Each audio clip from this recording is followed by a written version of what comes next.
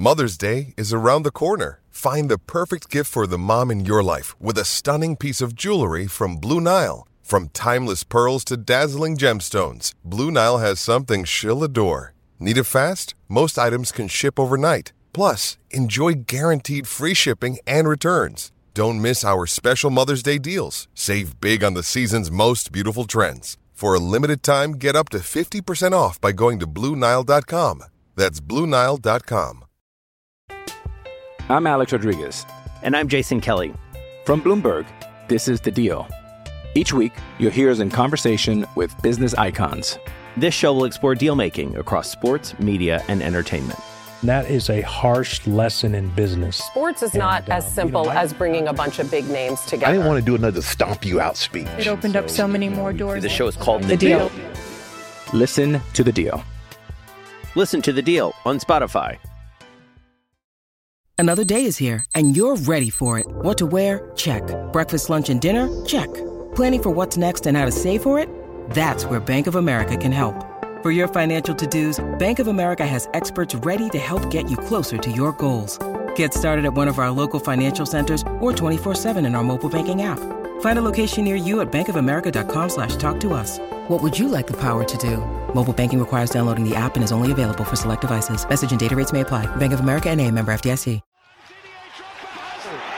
Drop it in the center! McCoy just came from the ground and went forward like that madness. None of it can go be back, just make sure you can get it. Stretch it, make sure the money you drop it. This one must have came from. If I say then it's gonna be a lunatic. What do you mean, man, I sound like this guy? Which guy? I don't even know what he on. Let me sip my tea, can't take me for a month. Man, I've done it sometime, but unbelievable! Madas. Well, as possibly bleak as this. Drogba! Madas. Never ended up in McDonald's, and I haven't had a trophy. Welcome everybody to another episode of Chessy Hour. They always do this on Thursdays. I had no time to prepare. None of us really know what to say because it's like we're experts on football, but it's a whole lot of political bullshit going on. It's been the craziest day in Chessy history, or Chelsea history. And I'm joined with three guys, and we're going to try and make sense of it or just give at least our opinion. So I want to go first to Timpson. We've got Timpson. What are you saying, bro? I'm just frazzled. There's too much going on to keep track of, but I'm good. How you doing, Dan? I don't even know I don't know what emotion I'm feeling. Shemi, what are you saying, bro? I'm alright. You're right. Been better. Yeah. But I'm alright. Because you're like, you know what I'm saying? Life doesn't have to be that tied to football, but when it comes down to it, it's true. But at the same time, my phone, my notification was just going off. Ping, ping, ping. I was in meetings. Ping, ping, ping, ping. Because people know me as the Chelsea guy. And we've got a future Chelsea star. I heard him on the Spaces, probably like 5 minutes, but I was thinking he's got what I like in terms of he's not just being obnoxious. He's actually got some good, unique takes, but also confident speaker and just a little bit of personality too. So I decided to get him on, and I didn't know at that point that this was going to be such a big Chessy Hour episode. So he's almost snuck in because he really shouldn't be on. But what are you saying, Trills? We got Trills on. I'm here, man. Delighted to make the debut. Cool. And then all right, let's get into it. So obviously, for context's sake, even though none of you need context, I woke up this morning, I swear, I don't know, it wasn't even early morning. I remember I was doing something at work, and then I saw something come through, and it said Roman Abramovich. I just vaguely saw Roman Abramovich, and he might have to do this. And for some reason, I thought, this is important. Let me stop my work, my actual day job, and let me read the shit. And so I read it and I was thinking it's calm because I think at that point it didn't say anything about, and then next minute I'm just seeing all this. He's been sanctioned. We can't, the club shop had to shut down, and I didn't know what it meant. So at first I was thinking, actually, this might be a good thing because it means that, because they said we can't sell tickets. So I was thinking, if we can't sell tickets, Roman can't sell Chelsea. So I don't know. There was a myriad of things in terms of how it unfolded. But the first thing I want to get into, and I'm going to get Shemi and Timpson first. Maybe Timpson, I'll come to you. All right, let me get your opinion on essentially what's happened. Just give me your opinion and how you've made sense of it. Well, I see it as indirect pressure from the UK government to apply, to kind of stick it to Roman's supposed inner circle and enablers, and in regards to the impact on Chelsea, I can't imagine this kind of making Roman Abramovich call up Vladimir Putin and go, is this war right? Like, I'm in trouble here, even though they're applying it to a few oligarchs, apparently, but I haven't heard too much about the Bournemouth owner, because he's a Russian oligarch. Is he Russian too? Yeah, maybe it's because they don't have a Champions League to their name, but I haven't really heard them as closely mentioned like Chelsea have. Listen, Chessy, our media machine, we're going to put smoke on that too, because if we're going to suffer, all of them Russians have to suffer. All of them Russian owners have to suffer. All right, cool. Tipson, that was kind of how you made sense of it. Shemi, sometimes I feel like I like the way your attitude towards football. You enjoy it, but you don't let it consume you. So how did this affect you? Are you one of them people who's like, you know what, my life will go on anyway? You know what I'm saying? I'm rooted in Christ, so no matter what, I'm good. How do you feel about this? Last night has finished me. Anyway, to be honest, I was just kind of letting it go by. You know, I just keep a level head regarding everything. But then when you're getting bantered in the office and everyone's asking you questions, you've really got no choice but to kind of look into it. And I guess the nature of my day job kind of made me go into the route I did in terms of research and as I put in the group chat, so obviously the head of the Department for Sport, Culture and Media, so in other words DCMS, is a government department. Her name is Nadine Doris, and what she basically said is that they're going to try and make sure that Chelsea are not unnecessarily harmed. Obviously, everyone said that everyone knows that we've been granted a license to continue with, like, you know, playing games and fulfilling the obligation we already have.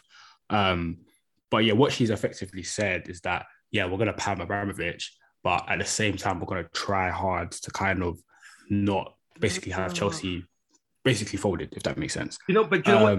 They said unnecessarily harm. So that means that we're going to harm you, but do you know what I'm saying? And I don't know what that threshold is. Yeah. So how I personally interpret that is that obviously she's kind of come from a point of view of Chelsea is a lifestyle for millions of people in the UK and around the world, and essentially they're not trying to take that away from, you know, many people, if that makes sense. Knowing that it's a culture, it's a lifestyle, but as far as they can go, that doesn't kind of do harm the fans, they will go. They're already harming me. And yeah, no, for real. But I think what I mean by that is essentially, obviously, there's been a lot of you know, banter or a lot of like fear mongering in terms of Chelsea could be folded, Chelsea could not exist soon, and I don't think that's as far as it will go. But yeah, I think that. And they've also said, obviously, they will allow Chelsea to sell the club kind of as long as Abramovich doesn't get the profits from it. So I think what they're going to, Chelsea and the government are going to try and work together to find a way to kind of move past this without Abramovich profiting, essentially. All right, okay, cool. So, I'm going to come to Trills, and then I'm going to ask the question next, and we'll see what that question is. Trills, give me your take. You hear the news. How do you feel? Give me the emotion of how you feel first, and then next, just how you understand it. So the emotion, I'm always a positive Chelsea fan, because I know what the media is always trying to do, and you know, there's so many examples of when the media just try to, you know, use these fear mongering tactics against us. So I was always level-headed. I knew nothing major was going to happen. In general, I was very level-headed. I read the correct sources, the ones that were spewing out pure facts and not just clickbait headlines. Okay. All right. So you say you're level-headed and nothing big has happened. Something massive has happened. I don't know where, you know what I'm saying? This is massive. When it comes down to it, people are being laid off. People at Chelsea, because essentially we're not bringing as much money in. Yes, we're getting broadcast money. I think that's like one of the only revenue sources now, and the season tickets and stuff like that. But obviously there's a lot of money being, you know, shelled out as a club. And what it means is we are being affected. This is a massive thing. So it's not even about being level-headed. I get you. There are clickbait headlines. So I'm going to come and just ask. When it comes, I'll tell you why I was level-headed, though. Yeah, go ahead. Because I wanted to answer in two parts, because you asked me two questions. So that was the first part. The second part, why I was level-headed, is because I understood why the government has done exactly what they had. Abramovich wanted the time to carefully select his future Chelsea owner, or in that way. Now, the government saw it from, this guy's a billionaire that's always looking to do what he wants. Maybe he's going to ask someone to buy it who he's closely related to. Like the news just came out, the Turkish owners are furious because they thought they would have had Chelsea signed and done dealed by next week. And they already had the paperwork done. It's just come out now that the UK government, only reason why they want to oversee the sale is because they want to make sure Abramovich doesn't even try and pinch a penny from the sale. Yeah. So with everything they're doing, they want to just force the sale to happen quickly and under their rules. I hear that, but when you say that nothing massive and level-headed, that's massive. The fact that we can't, when it comes down to it, if Roman is picking who is the successor, that's Roman's going to try to put us. We've seen how Roman acts. He's going to try and give us to the best custodian possible. If it's the government that's influencing the decision, then it might not go to the person that's actually the best custodian. It might just go to the person that fits the fact that they're not from like Turkey or wherever, they're American. And so when it comes down to it, that shit is massive. So the next question I actually want to open a debate for is, do all of you think at this point, essentially F Roman, and let's try and get Chelsea to another guy?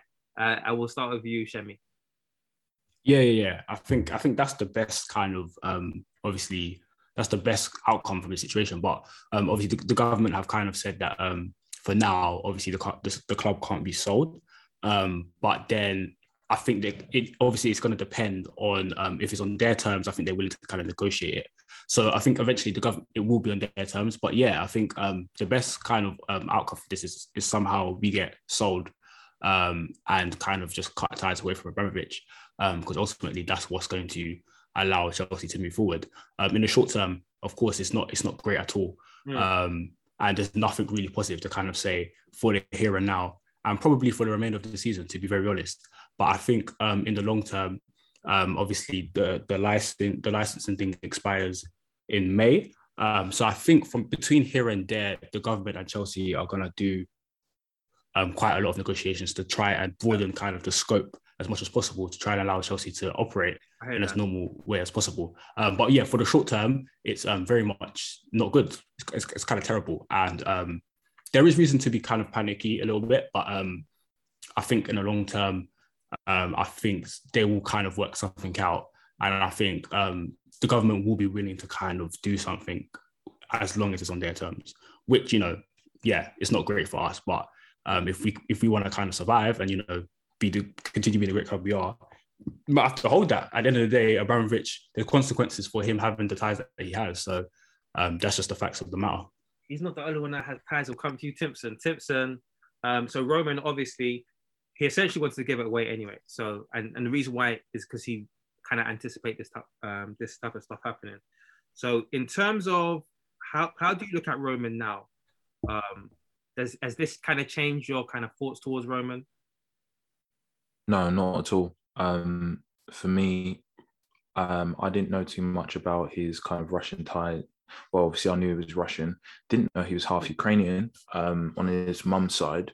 But what I do know, it hasn't really changed too much. Obviously, I knew he had ties to Putin.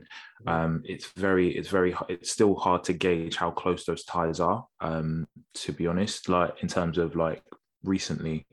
So I still see him as the guy who kind of saved and transformed my football club, because that's what I remember. I remember him and his sons like literally going mad when Petr Cech saved the penalty in the Champions League final in 2012. So it hasn't changed too much to it. But someone on Twitter said this whole kind of situation with the government and Abramovich and the sanctions, it feels like more time, energy and taxpayer money has been sunk into getting a notorious oligarch than actually directly helping the Ukrainian people in the multitude of ways that we can. It's grandstanding at its finest. That's an interesting take, but an interesting thought that's come into my mind recently. Would the government be so heavy-handed in regards to Chelsea specifically if this was a couple of years ago when Roman was using Chelsea as an asset to kind of give key workers a place to stay, and opening up the restaurants so key workers could have a place to eat for free. And they would, and the British economy was directly benefiting from Chelsea being an asset. Would Chelsea specifically be so unduly negatively impacted by these sanctions on Roman Abramovich? Maybe not. People have short memories. That kind of created good emotion at the time, but that kind of expires quickly. But I want to know from you, Trolls, because like you said, you understand what the government was doing, so you're level-headed. I respect that. Has this changed your opinion of Roman? No, I can see what the government is doing, and it's, to the naked eye, it's very foul. Roman Abramovich already promised that he was not even going to take home a penny from the sale, and the money that was owed to him, they can keep it. He said, you know what? I don't want to ruin this club. I'll wash my hands of it. Keep everything, keep it going. 20 years, I've poured my heart into this club. I love you guys. And the government now wants to take that money, and they're going to use it. I'm doing air quotes with my fingers. The government will use it for what they see as right. It's sneaky. Yeah. That's why I hope it's very sneaky. It's politics. All right, cool. So in terms of, obviously, maybe you're in different group chats, innit? You're probably in more different group chats. How have you kind of seen rivals? Because obviously one of the things is, I'm just trying to forget, how have you seen your rivals react? What type of things are them saying, and are they right to say, or are they maybe exaggerating? Give me something. We'll start with you again, Charles, then we'll go around. This is why I said I tried to not read into what they share. For example, one of the things that was shared into my GC was how Chelsea could face a points deduction of 9 points and fall into administration. Not going to happen.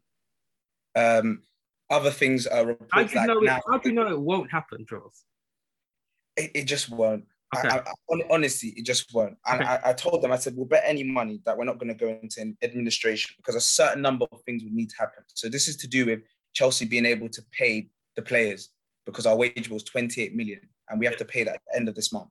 Yeah. Which is why it's so clear that they literally just want to force Roman to cut ties with this English club just so Britain can say, yeah, we have no ties with Roman Abramovich. We are innocent. All right, what else was your rival saying? They were saying 9 points deduction. You don't believe that. What else would they say? Oh, we're going to end up in the championship. They were showing pictures of the Save the Bridge, a picture from the olden days. Literally everything you can imagine. Well, so all right, I'm just saying. So all of that you think is bullshit. None of that you think is going to happen. They're just trying to think about the doomsday scenario. That's exactly everything that was happening. Only doomsday scenarios were being voiced. Timpson, what was it? What did you see from the rivals? I just saw a lot of banter. I saw the whole Barry Allen meme standing over the grave, and it was Chelsea Football Club, obviously. Give reference. Who's Barry Allen? Barry Allen is the Flash, and there's this kind of meme of him kind of squatting down, giving the two fingers like yo chilling over the ops's grave kind of thing. It's one of those kind of memes.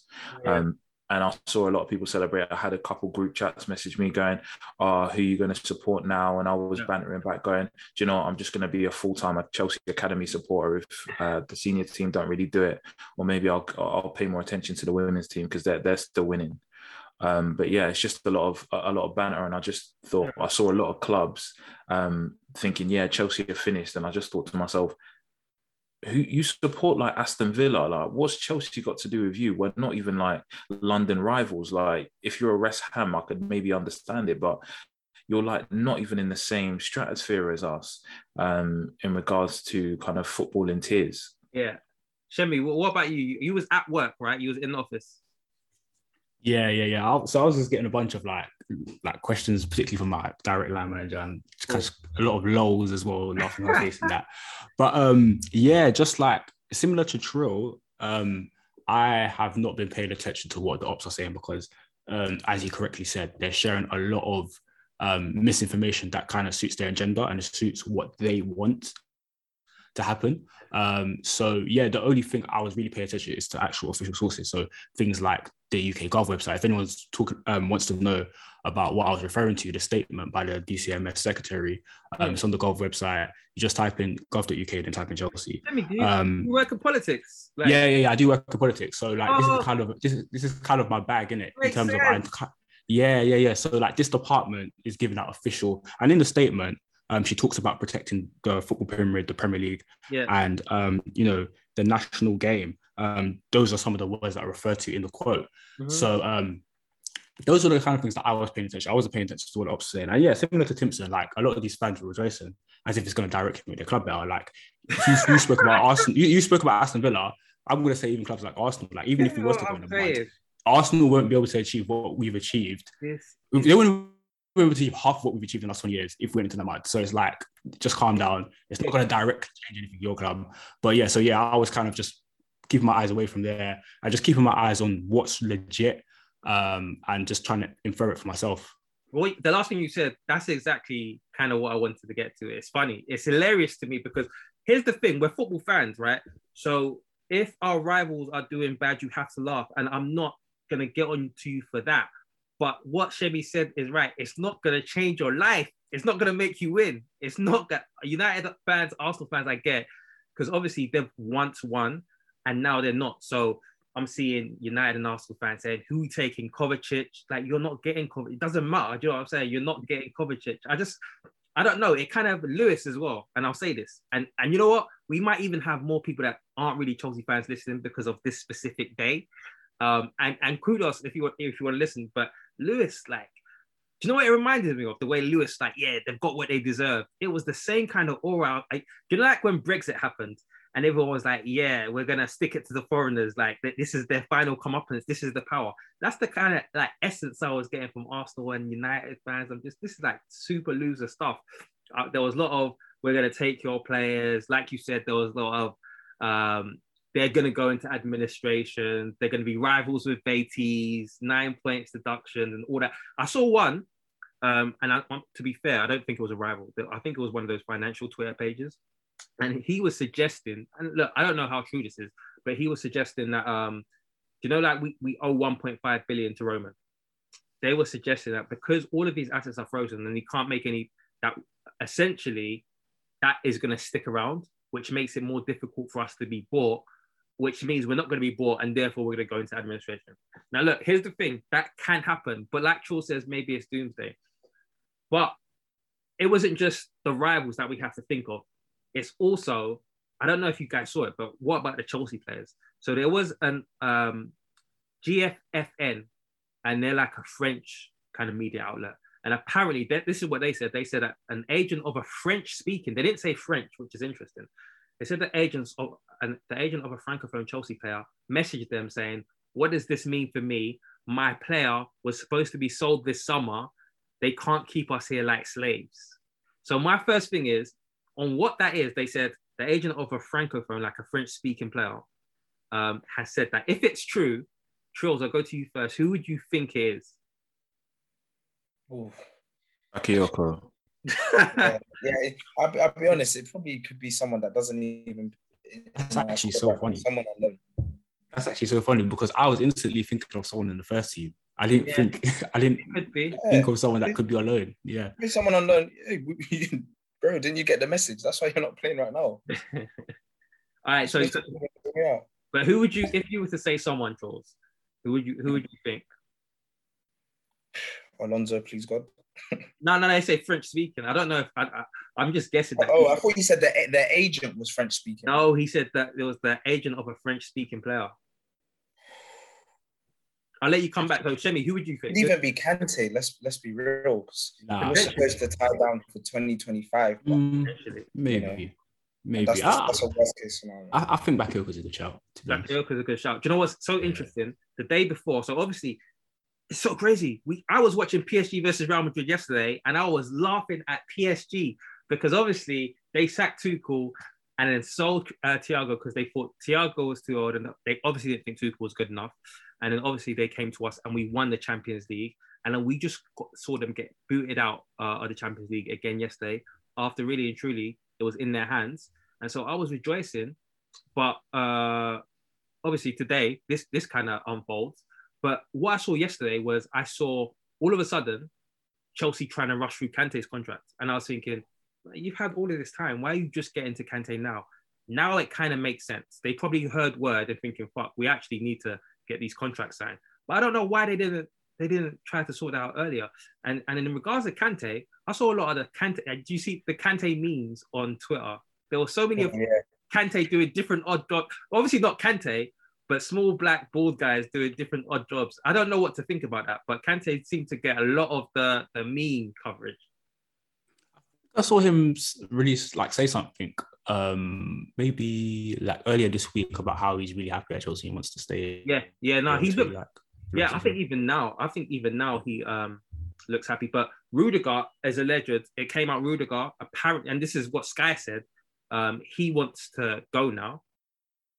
I think for me on the squad, I think any of the players that are kind of on edge about the situation, I think are players that we kind of semi-expected to leave in the summer anyway. So someone like Rudiger, Christensen, SP, we were sort of 50-50 about whether these players were going to stay regardless. So I think those guys especially Shemi, might be on edge. You make a great point. So essentially, I don't know if you know, but currently Chelsea have the option to extend Azpilicueta's contract to enforce. Do you know that kind of trigger that you have where it's +1, 5 years +1? The thing is, Azpilicueta has been negotiating with Barcelona because Barcelona want to get him on a free. But then obviously, because they know that Chelsea can extend, Chelsea was saying, we don't like the way you've gone about it, Barcelona. And do you remember the Giroud situation where Giroud negotiated with Milan? Because when your contract comes to the final 6 months, you can talk to anyone. And so Giroud was talking to Milan, but then Chelsea extended, which meant that Milan had to pay some money. Chelsea were essentially going to do the same thing with Azpilicueta. And then obviously Barcelona wanted to get him on a free, but Chelsea were going to scupper it by doing that extension. But now I don't think Chelsea can extend that contract, which means Azpi can leave on a free. I didn't even put that together until you said that, but that's interesting. So if we're cutting you off, you want to say anything else, Shemi? It was a good point. But I think, I think some of these players were actually on their way anyway. So those three in particular. I think in terms of the squad, I think a lot of us were kind of, we want a lot of thinning done anyway. So, but it's obviously whether we can get players on board. So that remains to be seen. And I think, like I said at the top of the podcast, from everything I've seen from like legit sources, like the news, like the government website, things like that, it's going to be a thing whereby as soon as Roman's out of the equation and he's been thoroughly panned, then the government and Chelsea will kind of work together to kind of allow them to operate as normal as possible. But yeah, that's going to take some time between now and the end of May. So we'll have to see on that one. I get it. So we'll come to you, Timpson, from the players' point of view, in terms of the response. Obviously, we had to play today and we'll do a quick roundup of the game. From the players' point of view, we've got people that towards the end of the contract for this season, but we've also got people that were 2 years left. Mason Mount, I think, Hudson-Odoi. So, and these are players that actually people might want to keep. So from the players' point of view, what do you think was going through their minds, and what would you be thinking if you was a player at Chelsea right now? If I was a Chelsea player, the first thing I'm thinking is, am I getting paid at the end of the month? And for all intents and purposes, the answer looks to be yes. So that's the thing. With these academy boys with really strong ties to the club, I imagine them, especially the ones with more than 18 months left in their deal, I'd imagine they just ride out the storm and see what happens when the dust settles. Mm-hmm. For these players with a year left, like your Aspis, your Antonio Rudigers, that's a bit of a sticky situation. Christensen, I don't mention because it sounds like he's already out the door. Yeah. Maybe even the fringe players, potentially, this means they keep me on, like maybe Danny Drinkwater's thinking, maybe they keep me on at a reduced salary just so they can loan me out and make more money off me from loan fees. Bakayoko. Oh, okay, if it gets sorted, okay, cool. Go on. Yeah, Bakayoko, like, I feel like he might be getting excited about potentially a new contract just so they can loan him out again. But I feel like he's going to be hit with that Jordan Ives situation. And for those that don't know, Jordan Ives' contract at Bournemouth the season they were relegated ran out after they kind of extended the games in Project Restart. And they asked, what's the winger that ended up at Newcastle now? The ex-Bournemouth winger. Yeah. So they asked him to extend his contract, and Jordan I was like, yo, do you need me to extend my contract too? I'm cool to do that. They said, no, you're good. You can just go. I feel like that's the situation that. Let me ask you about this, because I know you're a big Hudson-Odoi fan. So I want you to put your kind of shoes, and you don't even have to because you're a fan like that. But so you've already got that empathy. But Hudson-Odoi, 2 years left in his contract. Not necessarily kind of, at this point, he's seeing a lot of people in his age range kind of almost surpass him in terms of reputation. People like Saka, because they're playing regular football. So he's got 2 years left in his contract. What would you be thinking if you was Hudson-Odoi? I know you said weigh it out, but I really want to kind of get some detail in terms of what would kind of your process be in terms of thinking, am I going to sign if they come? Because as soon as obviously Chelsea can sign, they might say, okay, I'm going to put this contract to you. So what would you be thinking, Timson, if Chelsea came to with a contract to Hudson? A few things. So first of all, I'm going to be thinking, well, I'm on a lot of money now. Mm-hmm. Can I get more? Can I justifiably ask for more money with my current performances? Then I'm sure Big Brother Bradley is going to be looking at sounding out interest elsewhere. So I'm definitely going to be looking at maybe thinking who will still want me if, worst case scenario, the Chelsea situation doesn't work out. Mm-hmm. So I'm thinking mainly those two things. Have your options open, essentially. Who would be interested if negotiations break down, and can I even has my performances justified me getting more money than I'm on? Because every player's like, it's only players in their twilights that are looking to just get extensions on the same wage. A player like Hudson-Odoi would want more money, but he's already on a sizable. I don't think. Do you know what it is? I'll say this with Hudson-Odoi, and Charles, I'll come to you next. But I'll say this: I don't think Hudson-Odoi, in terms of how much he's earning, I don't even think that's an issue. I think Chelsea can handle that. We have to remember there was no transfer fee with Hudson. I think it is an issue, Dan, to be honest. And I say this because it was money that he wouldn't have gotten if he wasn't on the brink of kind of leaving the club. So it was a move. It was a desperation move to keep him. Which is fine. But what I'm saying is, why is it an issue? Like, I don't understand why it's an issue. It's not an issue for I'm saying so if this was a player with if this was a player with 2 years left, he was playing regularly, and there wasn't that significant. I don't think he gets that same kind of money, if not for the outward interest in aka Bayern Munich. But let's forget about that. So he's on that. That's the spilt milk, right? So when it comes down to, you can't forget that he's on that, because any player is going to want more money. Surely. Wait. I'm just saying. Let's forget about the fact that I'm saying it's spilt milk that he signed it. So what kind of happened? We all know. We don't have to paint that. All I'm saying is this: from Chelsea's point of view, if you're talking about is it worth giving Hudson-Odoi more money? I'm just saying, if you look at the alternative, what that means is bringing in another player, transfer fee. Also, that player has to be good. Otherwise, why are you bringing them in? So you're also going to be wages, and then also amortization. So what I'm saying is, from Chelsea's point of view, either you can give this person a small pay rise, or you have to shell out millions and millions and millions. So when it comes from Chelsea's point of view, I feel like it's a no-brainer for Chelsea to try and keep him, because when you think about it, look at our attack. There's a lot of people that we want to sell. And the thing is with Chelsea, I think what people don't realize is you need more than just 3 main attackers. And so it will be so much easier from Chelsea's point of view. If I'm looking at it, I'm thinking, I would want to keep Hudson-Odoi to be a rotational player. Whether Hudson-Odoi wants to stay or not, that's Hudson's decision. But from Chelsea's point of view, looking around the players, Pulisic doesn't want to stick around and be a rotational player. And he's got 2 years left, etc., etc. So for giving Hudson-Odoi an extra 20 grand a week isn't really good. You know what I'm saying? It's actually a smart financial decision from Chelsea. I'm Alex Rodriguez. And I'm Jason Kelly. From Bloomberg, this is The Deal. Each week, you'll hear us in conversation with business icons. This show will explore deal making across sports, media, and entertainment. That is a harsh lesson in business. Sports is not as simple as bringing a bunch of big names together. I didn't want to do another stomp you out speech. It opened up so many more doors. The show is called The Deal. Listen to The Deal. Listen to The Deal on Spotify.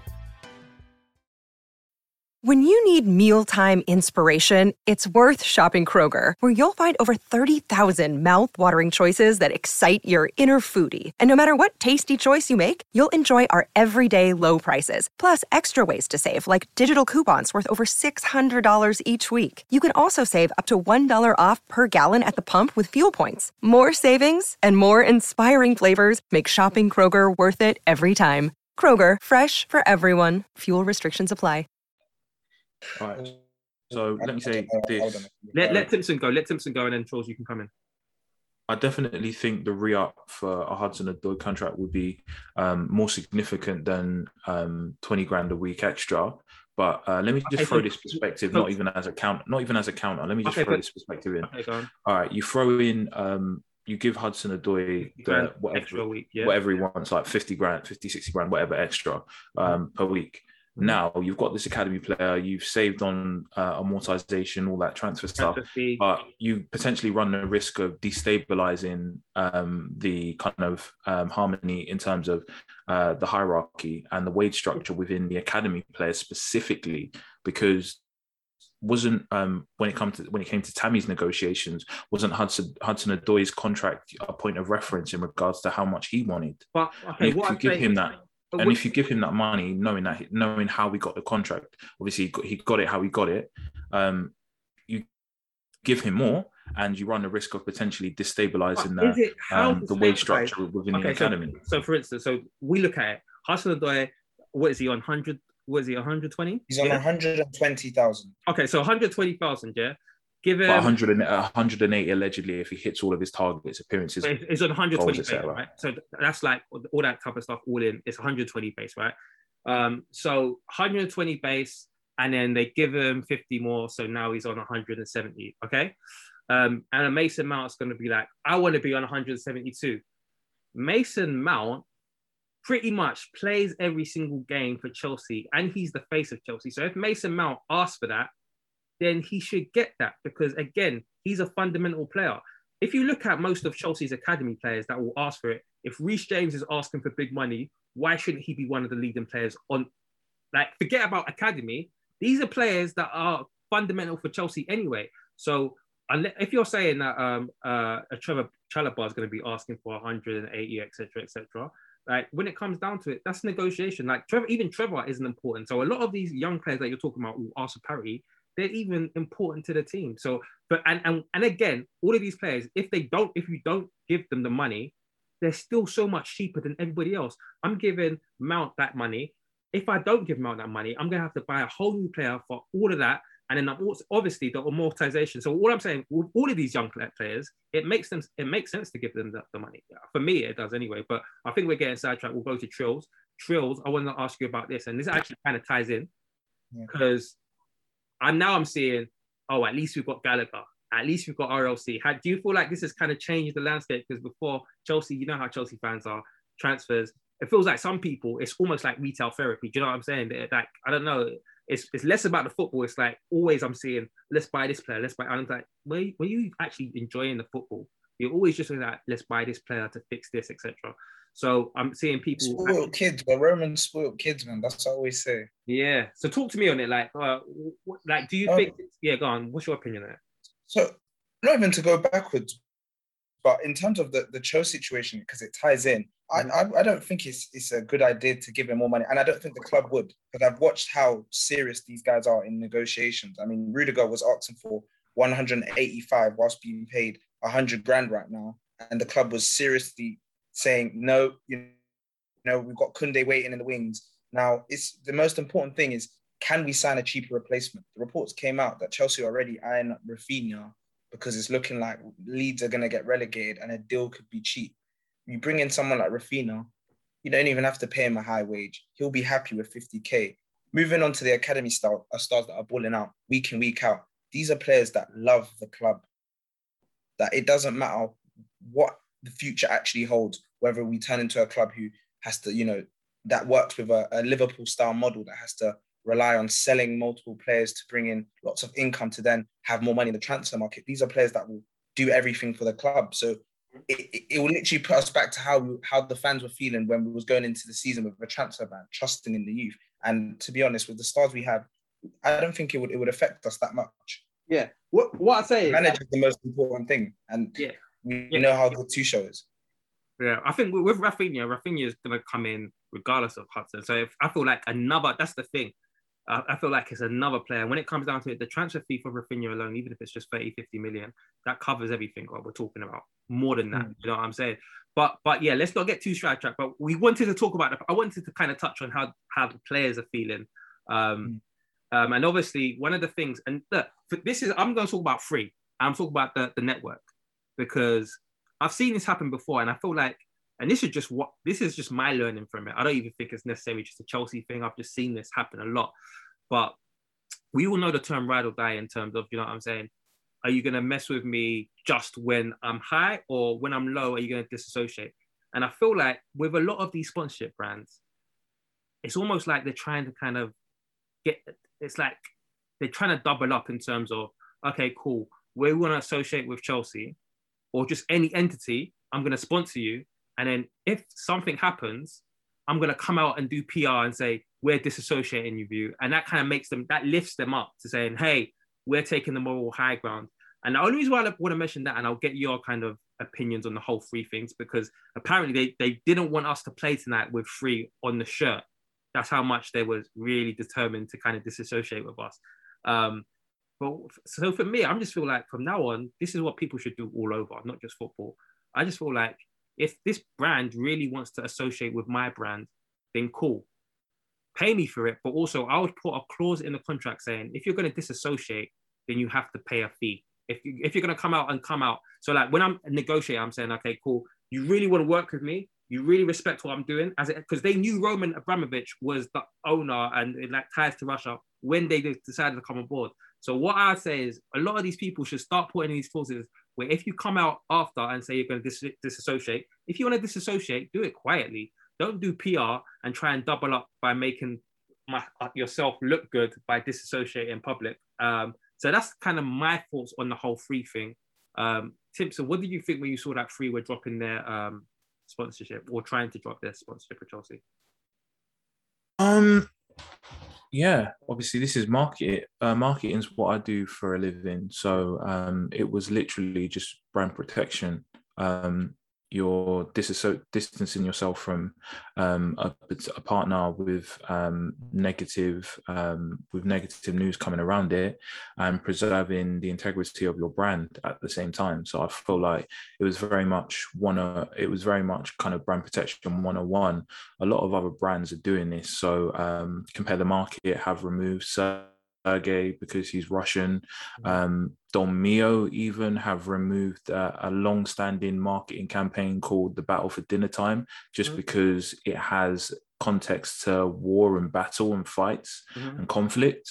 So this move by three is very typical from a marketing perspective. So no kind of ask this question though, because people, when this was happening, most people weren't thinking about free.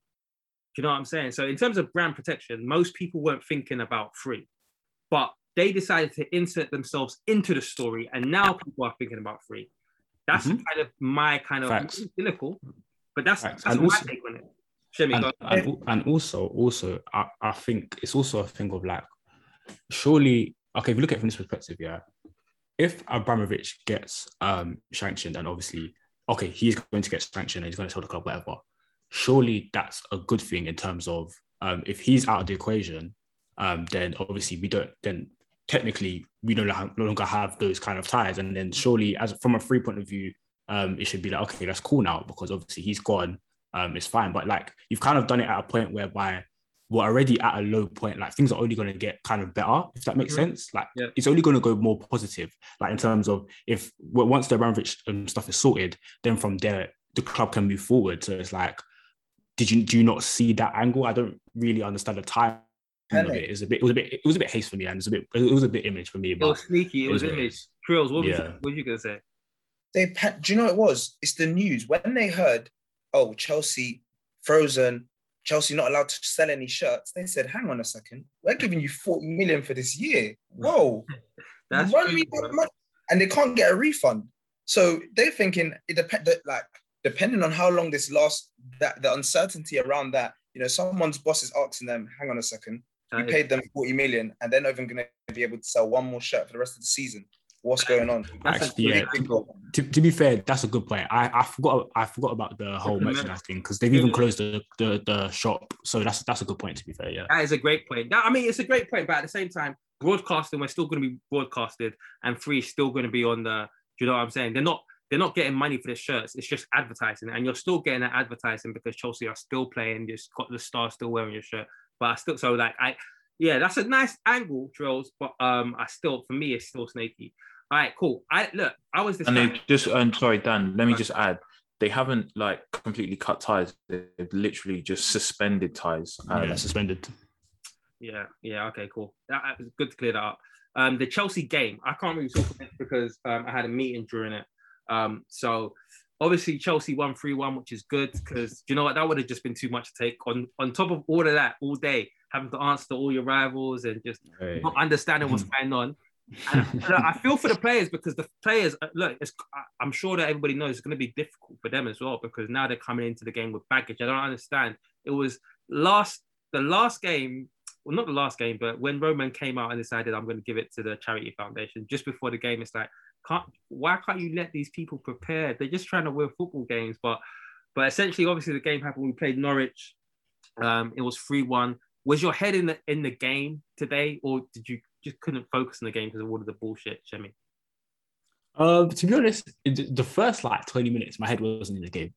When we scored the first 2 goals we scored, I barely reacted. Yeah. But to be honest, credit to the players because they played as if nothing was going on. Yeah. It didn't really look like anyone was phased. Guys like Jorginho, Kovacic were just playing as if just a normal day at the office. Yeah. They were so good in terms of controlling midfield. Yeah. Mason Mount was fantastic for 45 minutes, I'd say. Mm. And yeah, generally Chelsea did their business. We didn't really come under much pressure. Obviously, Norwich are a poor side, and we generally looked comfortable throughout the vast majority of the game. In fact, all of the game, to be honest. And Kai Havertz again was great. He's come into really, really good form. I think his goal was really, really good. He got a nice assist. He was holding up the ball really well too. He's just improving game by game at this point, and really showing what he's about, which we kind of knew already. But yeah, overall, comfortable performance. I think the only kind of negative was obviously Trevor. He's looking shaky. He's looking shaky over the past couple months, I'd say. He's looking a bit shaky. I can't lie. Shall we have a Trevor conversation? Shall we have? Yeah, I think it's worth it.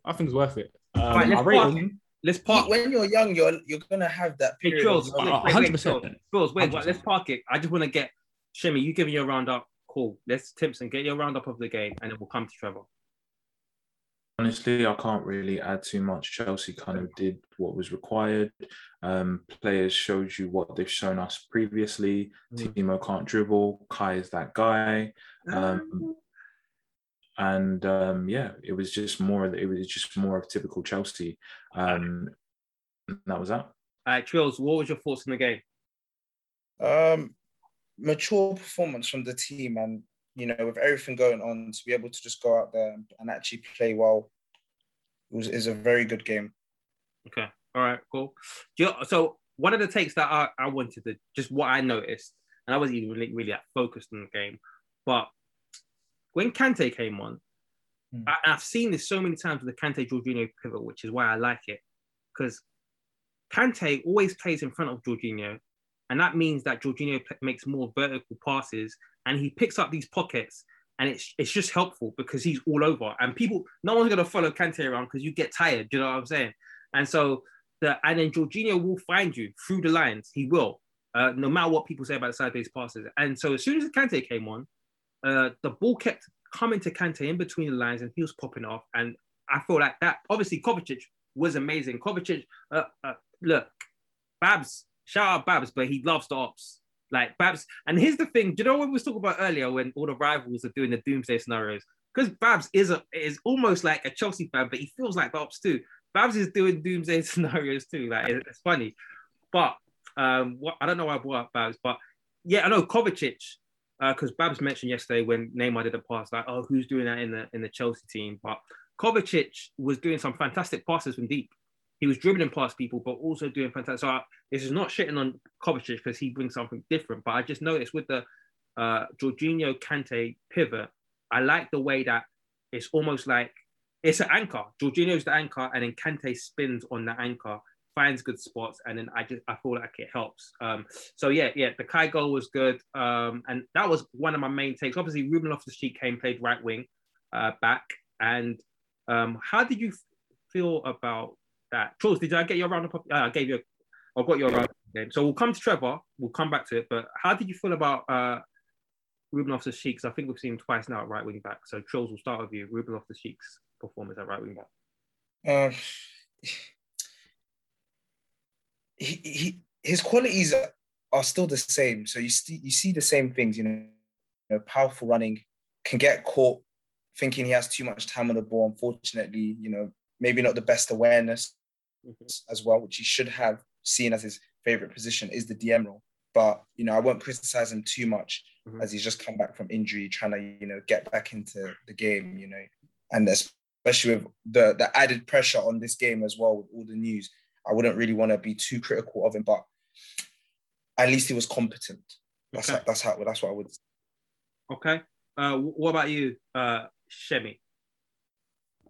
Honestly, I thought it was fine. I thought it was fine. Like, we didn't notice him like in a good way, as in like he wasn't doing anything that was terrible. But when he got the ball, like in the nearer the opposition final third, he was actually showing some dribbles and some 1v1 ability, and he was showing a willingness to kind of contribute something for a little bit of that second half.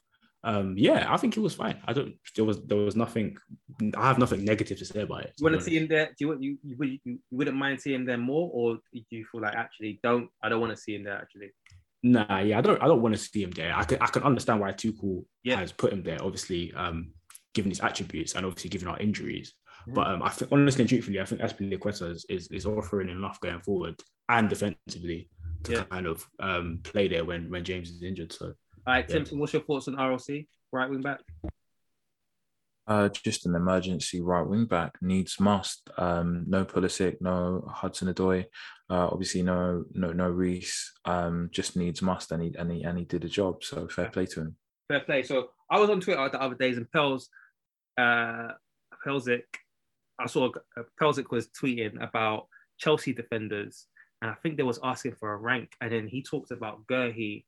He talked about Trevor. He talked about Tomori. Maybe Cole was in there. Or I think it was just they were ranking Chelsea defenders. And I think both of these people in the conversation put Trevor last or towards the bottom. And I was like, for me, Trevor's like an amazing talent because he's got the physicality. He's got composure a lot of the times. Obviously, he scored a goal today too. He's got the height. We saw him against Luis Diaz, and really and truly, a lot of people, it was like Marmite. Some people said he did well. Some people said that he didn't. But I feel like if there was someone with less pace, you know what I'm saying, they may have got ripped. As much as Luis Diaz had a good game, he wasn't able to affect the game that much. So for me, now the conversation is that, okay, Trevor is losing a bit of, like, when you look at Trevor, I remember some preseason, most people said, oh, he looks like he's got mad experience and he doesn't make mistakes. Now, I remember he did make one mistake in preseason. And look, Thiago Silva, we've seen make 2 or 3 mistakes. Do you know what I'm saying? Andreas Christensen today, I saw him trying to make a tackle, and it was a poor tackle because even though he got first to it, he didn't really claim the ball. Defenders going to make mistakes. And then in the conversation, because we were talking about Tomori, they said they put him last because Trevor's making mistakes. And I was like, but I remember Tomori in the first team, and he was making mad mistakes. And I'm sure Gurhey is at Crystal Palace now, but if Gurhey's at Chelsea and the lights are on, where everyone can examine every single thing you do, then I'm sure you'll see Gurhey makes mistakes. So let's talk about Trevor and the mistakes he's making and what you kind of think. Do you think he's a real, because I think he's a top defender. We'll start with you, Trolls. So what's your kind of take on Trevor? I feel like he's learning. Right now, he's in the learning stage. And when you're a young defender, we have to remember this is his first debut season. there's going to be mistakes you're going to make. And the key thing is, as long as you're not making too many and you're improving, then we just have to stick with you. That's one of the important things. I can't remember the exact Wenger quote, but he mentioned something about youth players. Like if you play a youth player, yeah, they may make mistakes, but once they grow out of them, perfect. And with someone like Trevor, he's got the pace, he's got the defensive awareness, he makes key recovery tackles that I didn't even expect him to be doing in his first season. And he's got the confidence. It's only growing. So I feel like, especially under a great manager like Thomas Tuchel, the ceiling, and depending on his defensive output and how hard he works for Thomas Tuchel, he can really, really grow in something special. Yeah. Let me come to Shemi next, because obviously Timpson, I'm gonna save you for last on this. But what's your thoughts on Trevor, the mistake maker?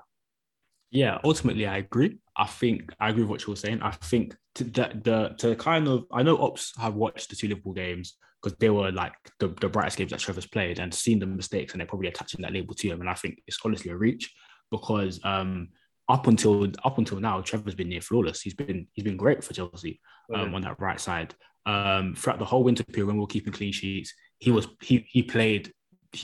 starting and finishing the majority of those games, and was absolutely flawless. And you can see this is the benefit of having someone that plays in midfield, because obviously he played in midfield at his previous club on loan. I can't remember the club. Lorient. Who was it? Lorient. Yeah, I thought it was Lorient, but I thought it was wrong. And I think obviously Timpson will confirm later, DM is his natural position, and you can really see it when he brings up the ball. He's so comfortable, the control, the composure, it's all there, and he's got the ability to drive with it. So yeah, ultimately he's been great up until now. And as Trill said, he's a young defender and he's learning, and these patches always come. I remember Reece James's first season on the Lampard. You know, as great as he was, he had a couple games where it's like, James, like, you got to learn there. Do you know what I'm saying? It's the same thing with Christensen. When Christensen was developing under Maurizio Sarri and Antonio Conte, he had games such as Barcelona whereby he made big mistakes, high-profile mistakes. Now Christensen's, he's almost near flawless now. He doesn't really make mistakes no more. Do you know what I'm saying? So yeah, as Troll said, it always happens with young defenders. He'll learn. And yeah. So just before I come to Timpson, I agree. I feel like we were on top form when Trevor was playing. And then one of the reasons why we lost our form was Trevor was out. And I think obviously we're in good form again. And I think he's been part of that. I've said it before, but we're talking about someone that's tall, that's got the pace, that's got the composure, that can pass. Again, we can see it again, scores goals. So for me, it's like a really, like, for me, it's, and yeah, I didn't get this from you, but out of all of those defenders, do you rate Tomori higher and all of that? So I'll get that from you. But what I was going to say is, I even forgot where I was going with that. Let me come to you, Timpson, and I'll try and remember. What's your thoughts on Trevor? For those of you that know, I've been a Trevor fan for ages. If you asked him when the deal was announced that he was going on loan to Lorient, he was one of those players who was on loan, but nobody really saw that potential pathway to the first team for him specifically. He's done well at Lorient and impressed Tuchel, whilst Tuchel was still at PSG, playing in midfield against them. And ever since he came into the first team, he's taken every opportunity and literally had to be flawless, and somehow managed to be flawless till his kind of position in the first team was assured. Now he's someone that you see him start a Carabao Cup final, a Super League, a Super Cup final, and any other big game, and you're not really worried because he's shown that he can handle and he can rock with the big boys. But what a lot of people are now understanding is that even though he's put out those impressive displays, he is still a young defender, and he's not flawless. No, and he's not flawless. When I've had those conversations with him, basically, Shemi's kind of said like DM is his best position. He's told me personally that every manager since he's been on loan, we're talking about his first loan to Ipswich, which is where I started paying attention when he went out on loan. every defender, similar to Gianfranco Zola and his older brother Nathaniel, because Nathaniel Chalobah was a centre back by trade initially at Watford when he was like a teenager, and Gianfranco Zola said to him, "You're too good on the ball to be wasted at centre back." And a similar thing has happened to Trev in the 3 years that he was on loan. Like every manager has told him he can have more of an impact in the game in midfield. It's only Tuchel now that's kind of played him in the position that he wants to play, because whilst he's accepted managers who said the thing about him having more impact in midfield, he still feels like he needs to master, he wants to master the art of being a centre-back. And that just kind of has shown itself more recently, that he hasn't mastered the art of being a centre-back, because that would just be like his physical capabilities now with the experience and the football thinking of Thiago Silva, which just sounds ridiculous. He's still learning his trade at centre back, and he hasn't completely mastered the art of defending in that centre back position. But given time and the experience, it's almost an inevitability. So I am glad we have this opportunity to let him play through these mistakes. I think he learns from them, and he doesn't really make the same mistakes over and over again, which is positive. And what I'd say is, I remember my point. And my point was that Trevor actually probably like 2 years younger than Christensen, 2 or 3. Because don't forget, Trevor is similar age to Mount, right? So I think Trevor should be like 23 now. And so it's still a young defender. I'm not saying, but then again, we don't necessarily talk about Christensen. And don't forget, Trevor's been playing too. And one of the things we've said since coming in is like, maybe because people kind of had the aura that he was 18, but really and truly, he's come in and he's looked established and hasn't looked out of place. And what I'd say is, where a lot of people say he's young, he's making mistakes, listen, older defenders make mistakes too. Do you know what I'm saying? Like, when it comes down to it, for me, generally, I think we're a better team with, like, for me, he's my starting choice in terms of that 3 at the back with him at the right. And in a Tuchel team, when you're playing, like with Rudiger, we never saw Rudiger step into midfield as much under any other manager. Compared to, I know with Sarri, we kind of played like really high up and it was definitely, but they kind of stood back. And so like when Trevor's playing this right centre back position, he's stepping into midfield anyway. We're still getting the midfield Chalobah, but we're just getting like the defensive side as well. Cool. I don't know if anyone else wants to add on that, but I think let's just finish up with Kai. And it doesn't even have to be long. But obviously he scored today, and I think people liked his general performance.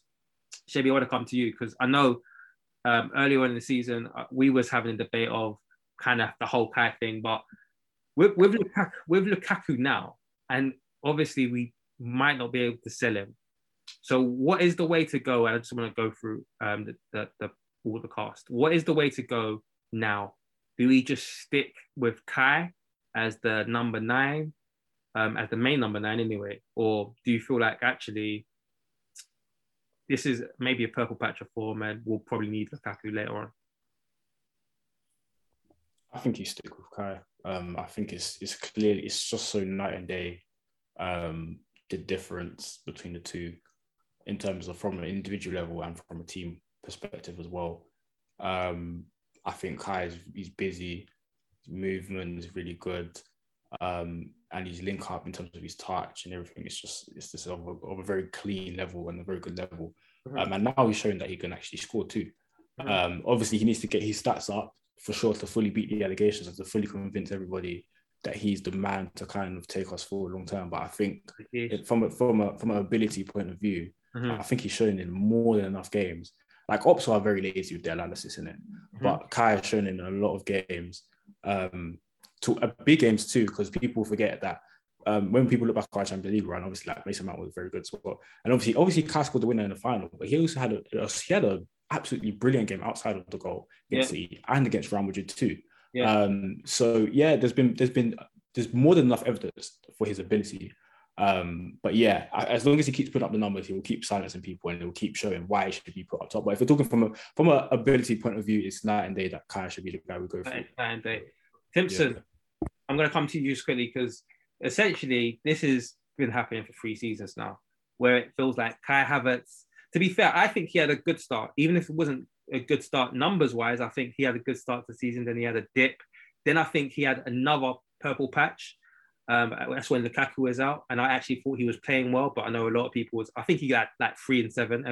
That wasn't enough for people. I was like, right, it's 3 and 7. But I think it was just one in the Premier League. So that kind of really got people uneasy. But he did still score in those games. That was in the Champions League, etc. But yeah, so I think he had another purple patch. And then I can't remember what happened in this last thing, but then it dipped again. And then now he's back in the team and now he's scoring. So my kind of thing to you is, are you worried about this kind of whole half a season Kai thing where he's just showing up in the second half of the season? No, I'm not worried. He's improving season on season, and in terms of how quickly he's found his feet has improved. The intervals between that. There has been kind of injuries and other things that have hindered his kind of season on season progression from the start. Mm-hmm. But yeah, he's clearly improving season on season. So as long as that remains the case, I've got no issues. Cool. In regards to is he the guy we should persist with going forward? I'll raise my hand and say, do you know what? I thought Lukaku should have come on for at least on the hour mark, to be honest.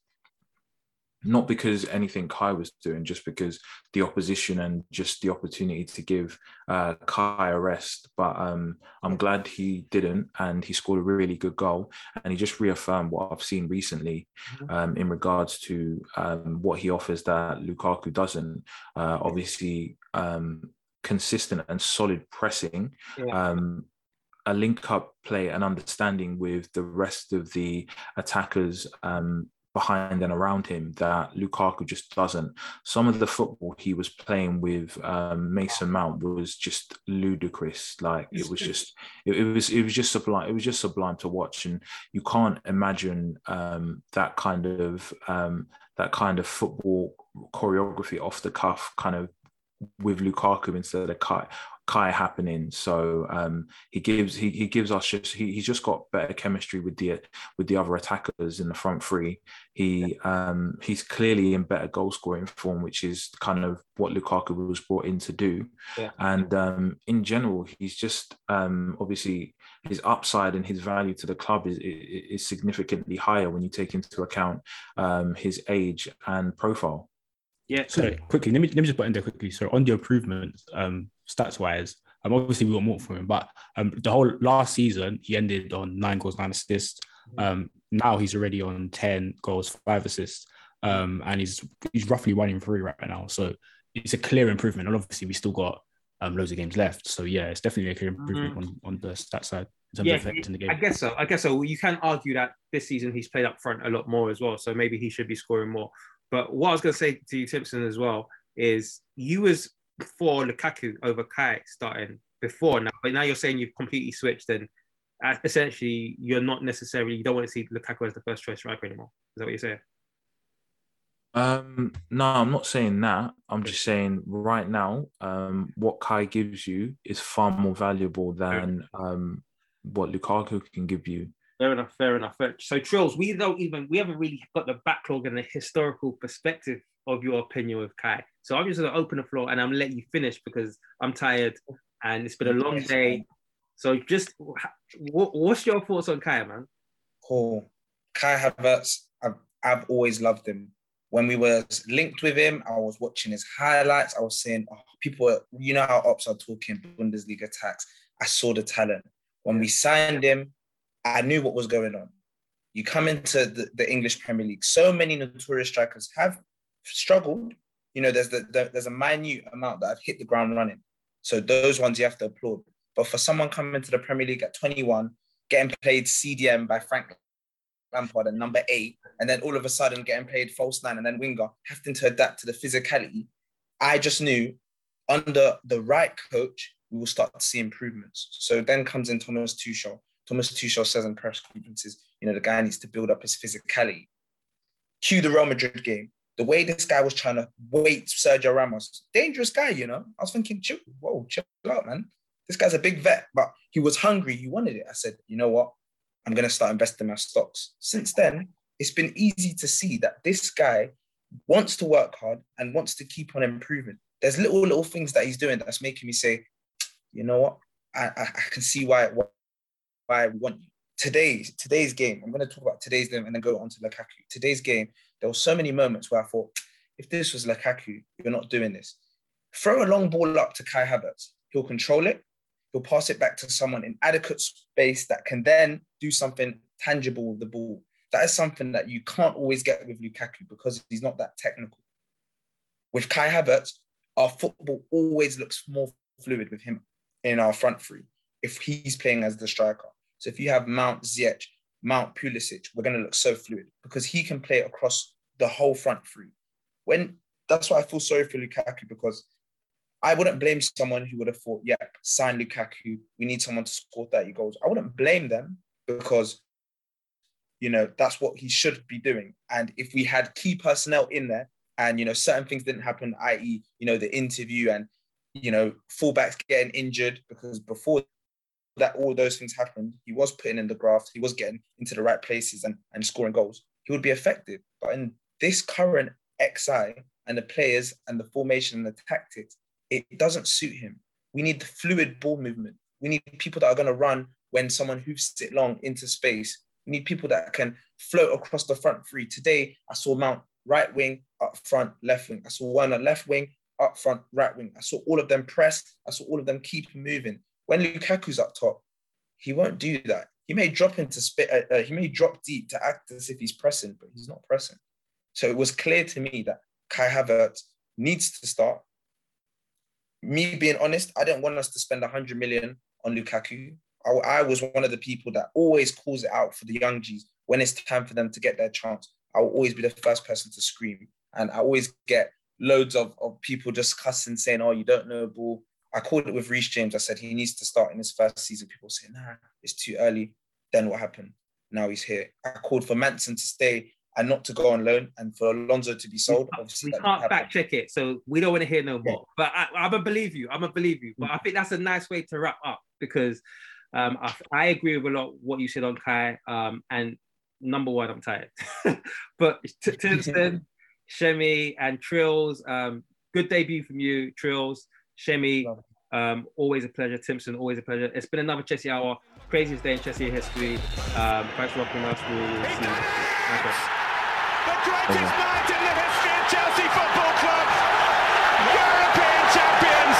They've beaten Bayern in their own backyard. They found the Holy Grail after a venture fraught with danger. And Drogba may never play for Chelsea again. He will never be forgotten. He's in. Just came back from the trying to find a way through. Oh, that is magnificent! Magical from Eden Hazard. He may just brilliant run by Hazard. Oh, that is absolutely phenomenal. That's more like Kante. They do threads on Twitter and ranting, doing the most. True say that money is power, so when you get money, keep quiet and ghost. I remember when I shot my shot, but I didn't have guap, so I hit the post. But next time it's a golden goal. And Sports Social Podcast Network.